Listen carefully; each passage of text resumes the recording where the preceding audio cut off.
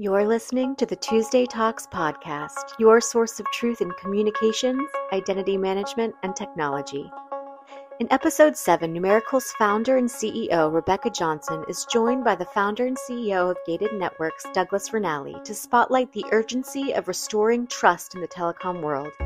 Through tech innovations and regulatory insights, they uncover both the costs and the enduring rewards of a reliable communication ecosystem.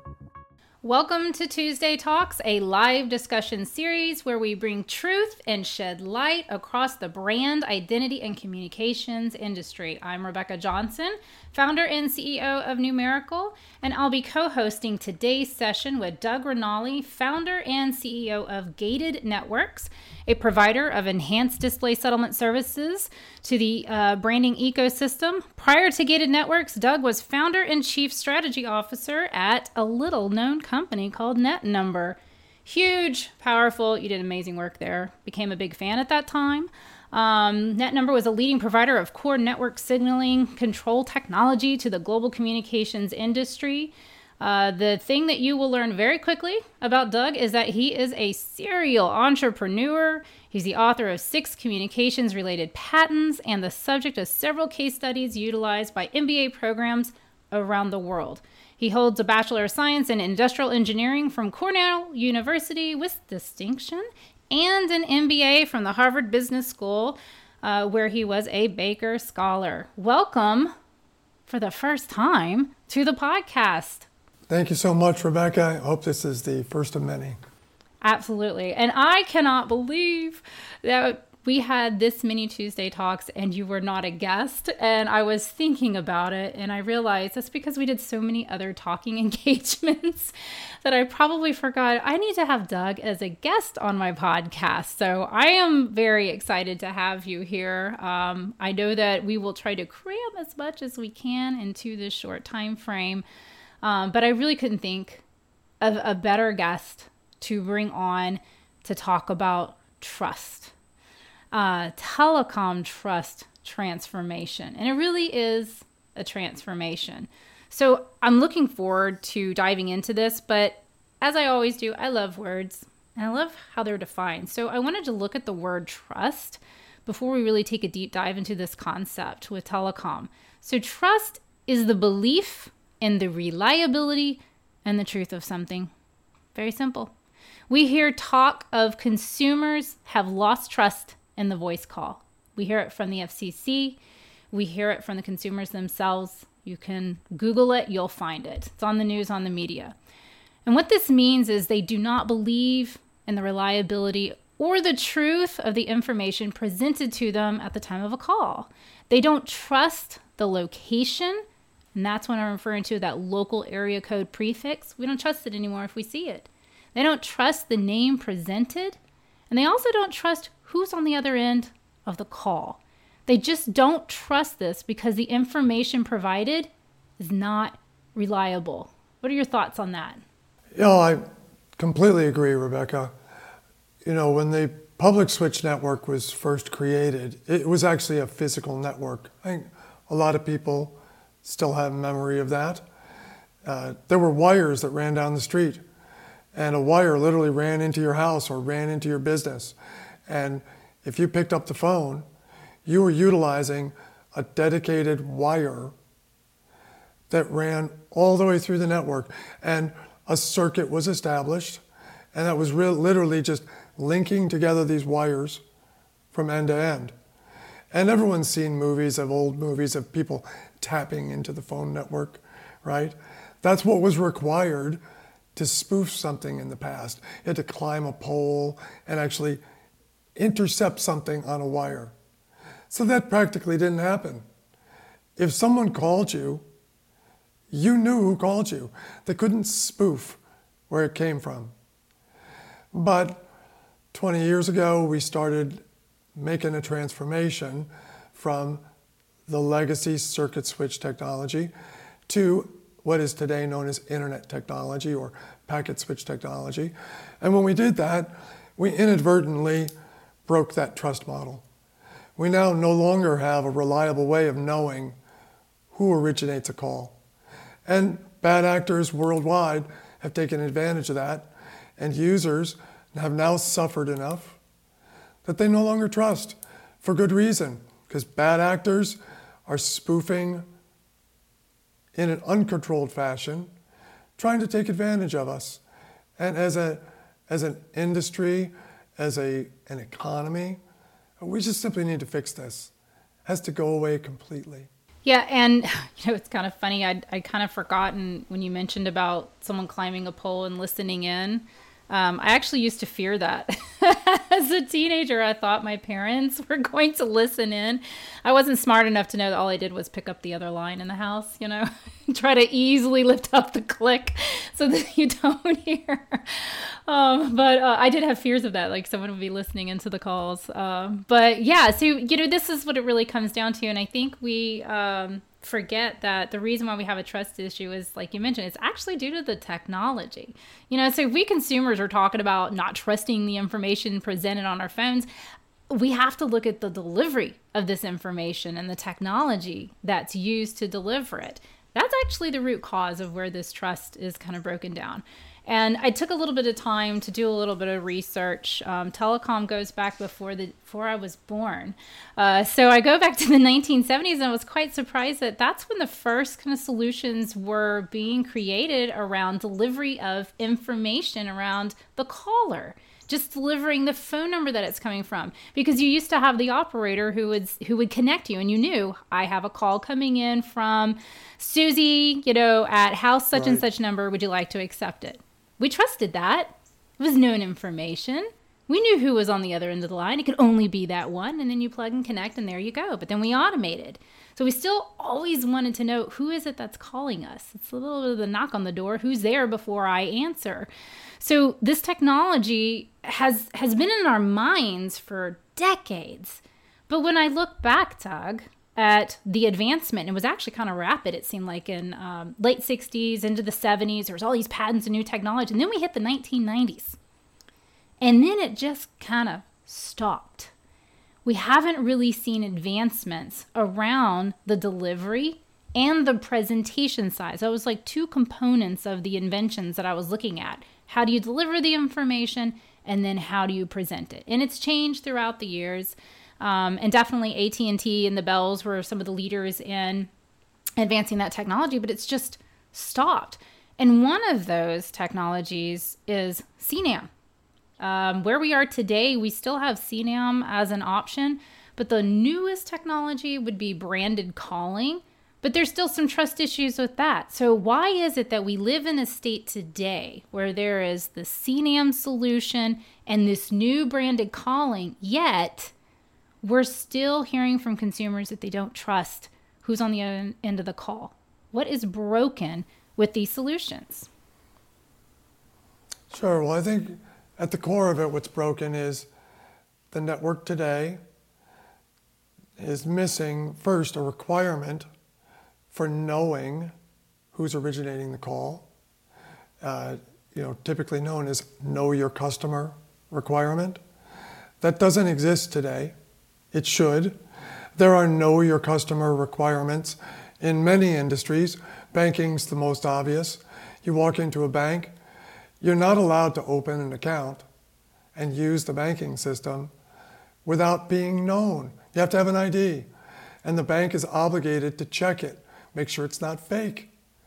That you're not allowed to use the banking system if you're not known as an entity. The same requirement should exist in the phone network. Why is it that some Russian hacker should be allowed to call me and pretend to be someone else? Why is that allowed? It's an intrusion on me as a person. It's a threat to me as an individual. And they're using the public network to reach in and attack me. Why? Because there's no requirement to know that customer that originates the call. So that's really a regulatory matter, and I think there's lots of good work being done on that. And then there's the technology matter of actually, once you know the individual, how do you prove that as the call is originated and terminated? Now, on the technology front, the good news is we actually have all this technology. The Congress and the FCC have done a fantastic job of mandating the implementation of some technology called stir shaken. We're not going to bore people with the details, but what it allows you to do is, with absolute certainty, know that when a call is originated, that the knowledge of that origination is protected and can be verified at the distant end. So if you did the work to actually know the user and then you signed it, the technology is called cryptographic signature, you signed it at the time of origination, we could eliminate this problem.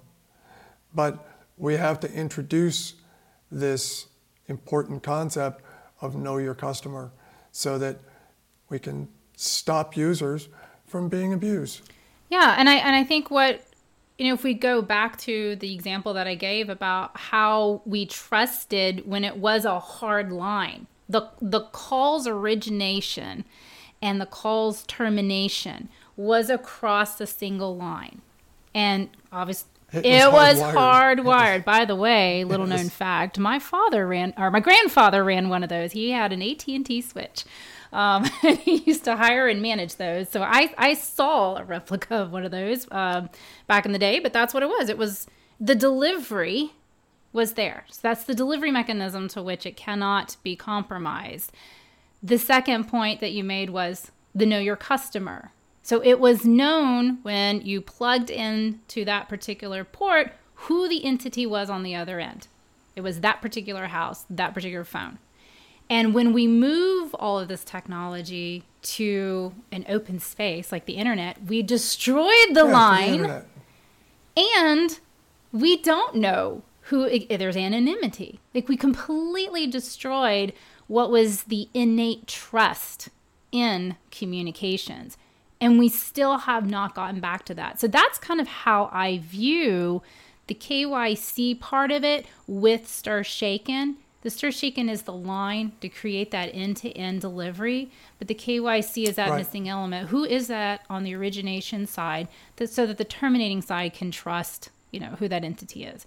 And that's fundamentally, I think, why the current solutions that our listeners have access to are experiencing these trust issues. CNAM is a database, and there's multiple databases, and it's up to the terminating carrier to make the decision on whether or not to dip into a database and pull information.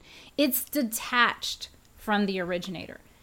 From the originator, right. The originator has no way to even really influence it because they cannot tell a terminating carrier what database to use. It's their choice. And your information for a single TN can be replicated all over the place. And you not really know how your identity is being associated with that telephone number.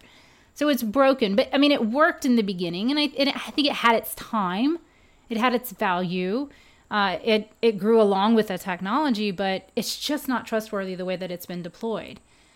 Now, I want to look at the other option that our listeners have. And that is branded calling.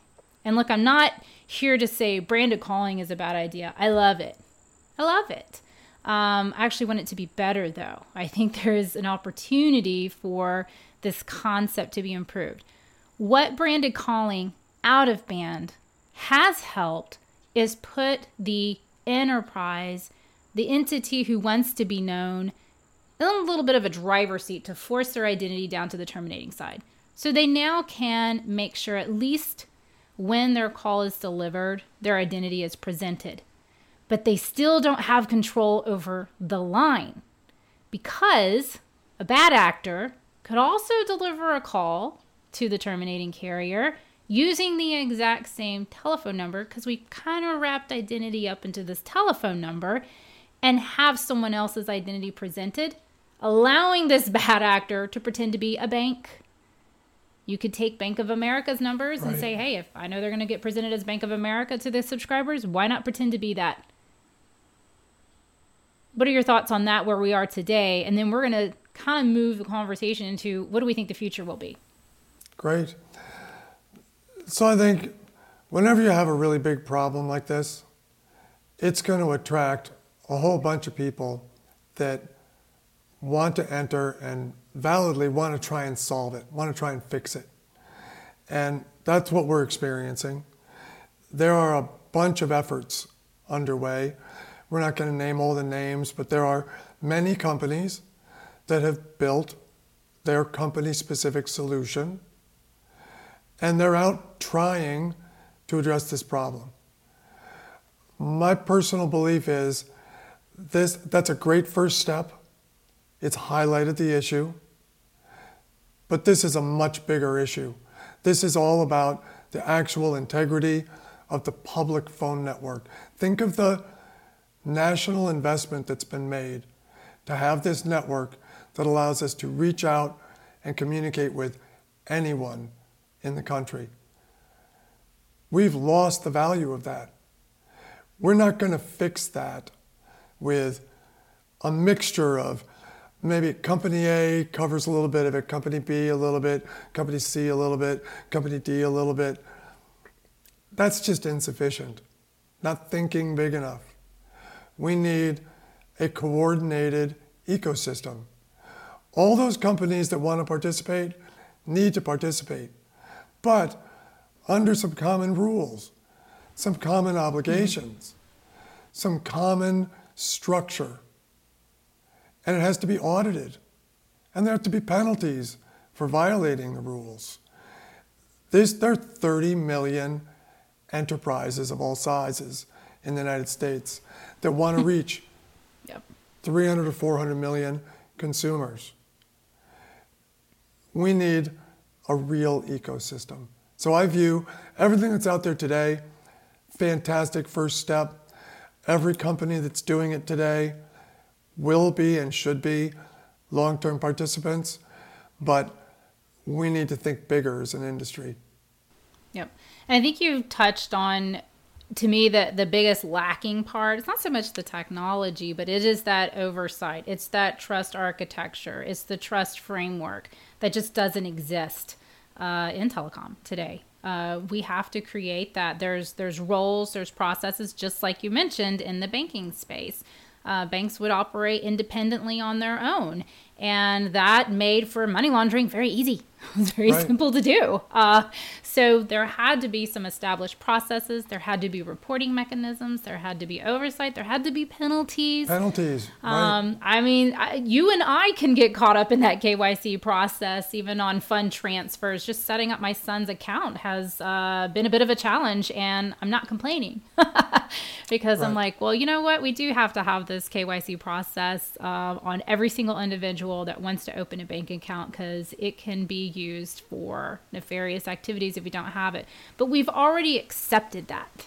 You know, as a consumer, we've accepted this in the banking space. So I think, Doug, that's going to be one of the hurdles that we have to get through, is the acceptance of it in the telecom industry. Telecom really does not like change. Like, whoa, really does not like change at all. So while you and I can talk about, hey, this is a very simple next step, it makes logical sense, as far as an industry is concerned, including the standards side of it, the regulatory side of it, I think it's still a bit confusing on exactly what are those next steps. And I think it requires innovators such as yourself, and I see we have some participants that I would put into that bucket of the innovators, of us each doing our little part to help step this along.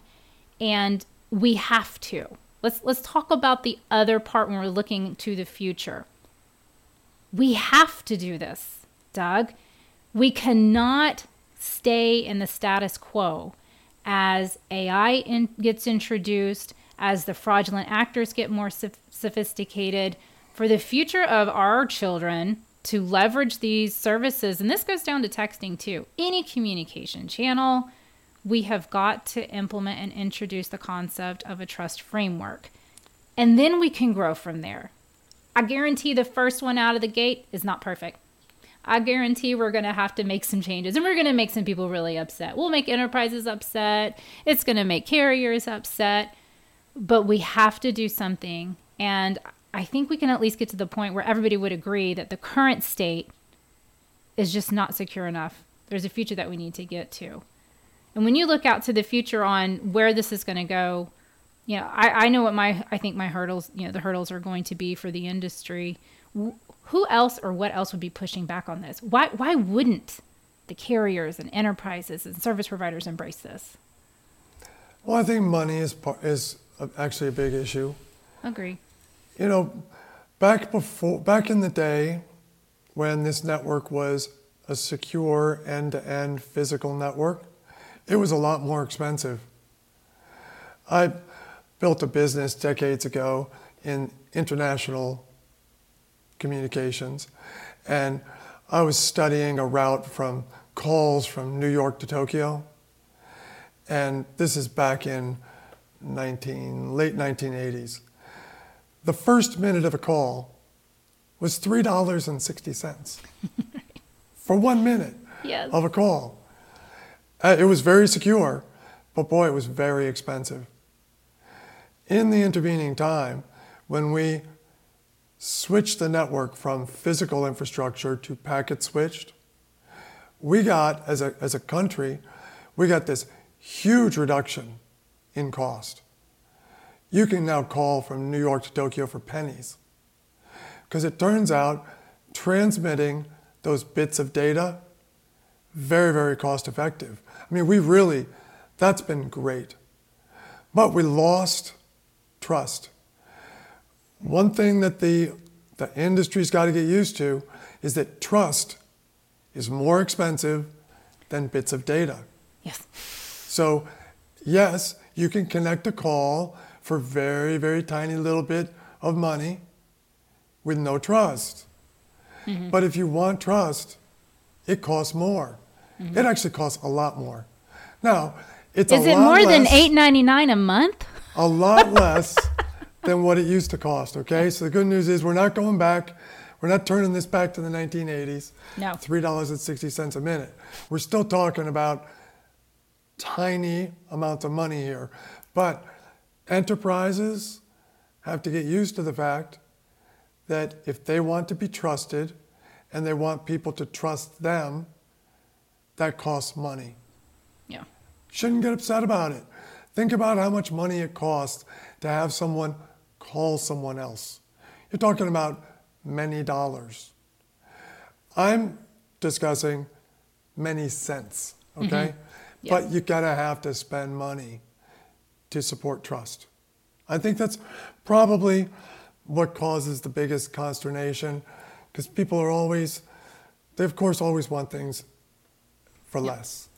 Well, and I think that's just the natural progression of it. I mean, when we move to an IP infrastructure, it becomes much more accessible. The barrier to entry goes all the way down, and it is a race to zero because of the way that we've taken advantage of these technologies. But it also introduced fraud on a massive scale. Massive scale. So I think this is just, when we look back on this 20 years from now, we'll just see that was just part of the natural progression to move to this next level. If we can bring back and keep the fraudulent actors out, you know, my hope is that the voice channel actually does become more valuable than just what the value you get from the branded calling today.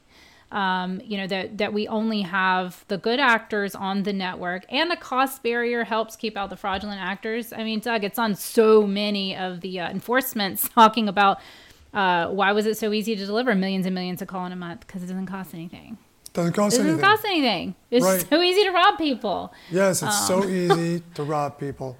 And that's just not right. Yeah. And Twitter taught us that you can't just charge for it. You actually have to have a KYC to it. So we learned from Twitter that the bad actors will pay.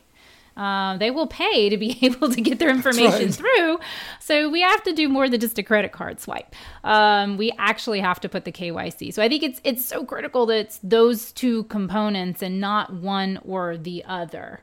And I think we'll see a combination of the delivery of this information. It could be in-band, maybe it could be out-of-band.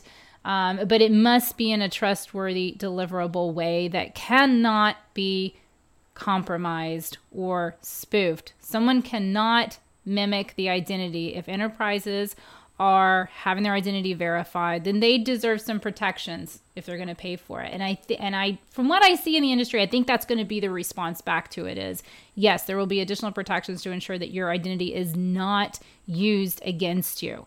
Because if it's allowed to do that, which is one of the issues with the out-of-band branded calling right now, it's a hard pill to swallow to pay for that when you might actually just be exposing yourself to having fraudulent actors take your identity. Final statement, Doug, from you before we close out. Well, I just want to say thank you for doing this. Thank you for continuing to raise the awareness. This is going to require, as I said at the start, an ecosystem. I'm very happy to be part of that. And I hope that we can achieve a world where everybody agrees. I just don't want to receive a call.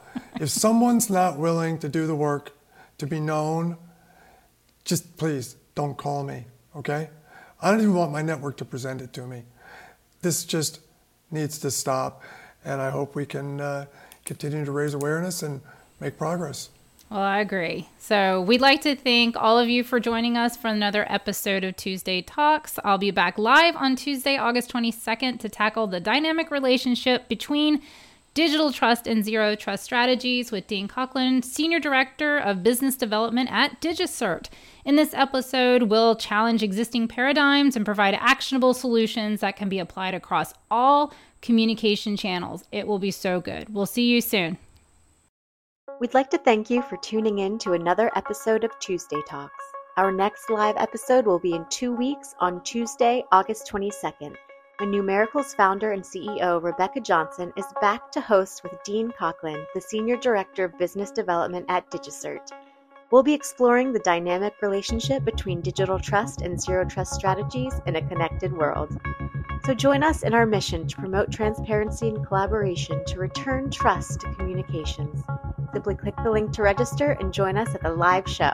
Invite a friend and be sure to submit a question you'd like to have answered live.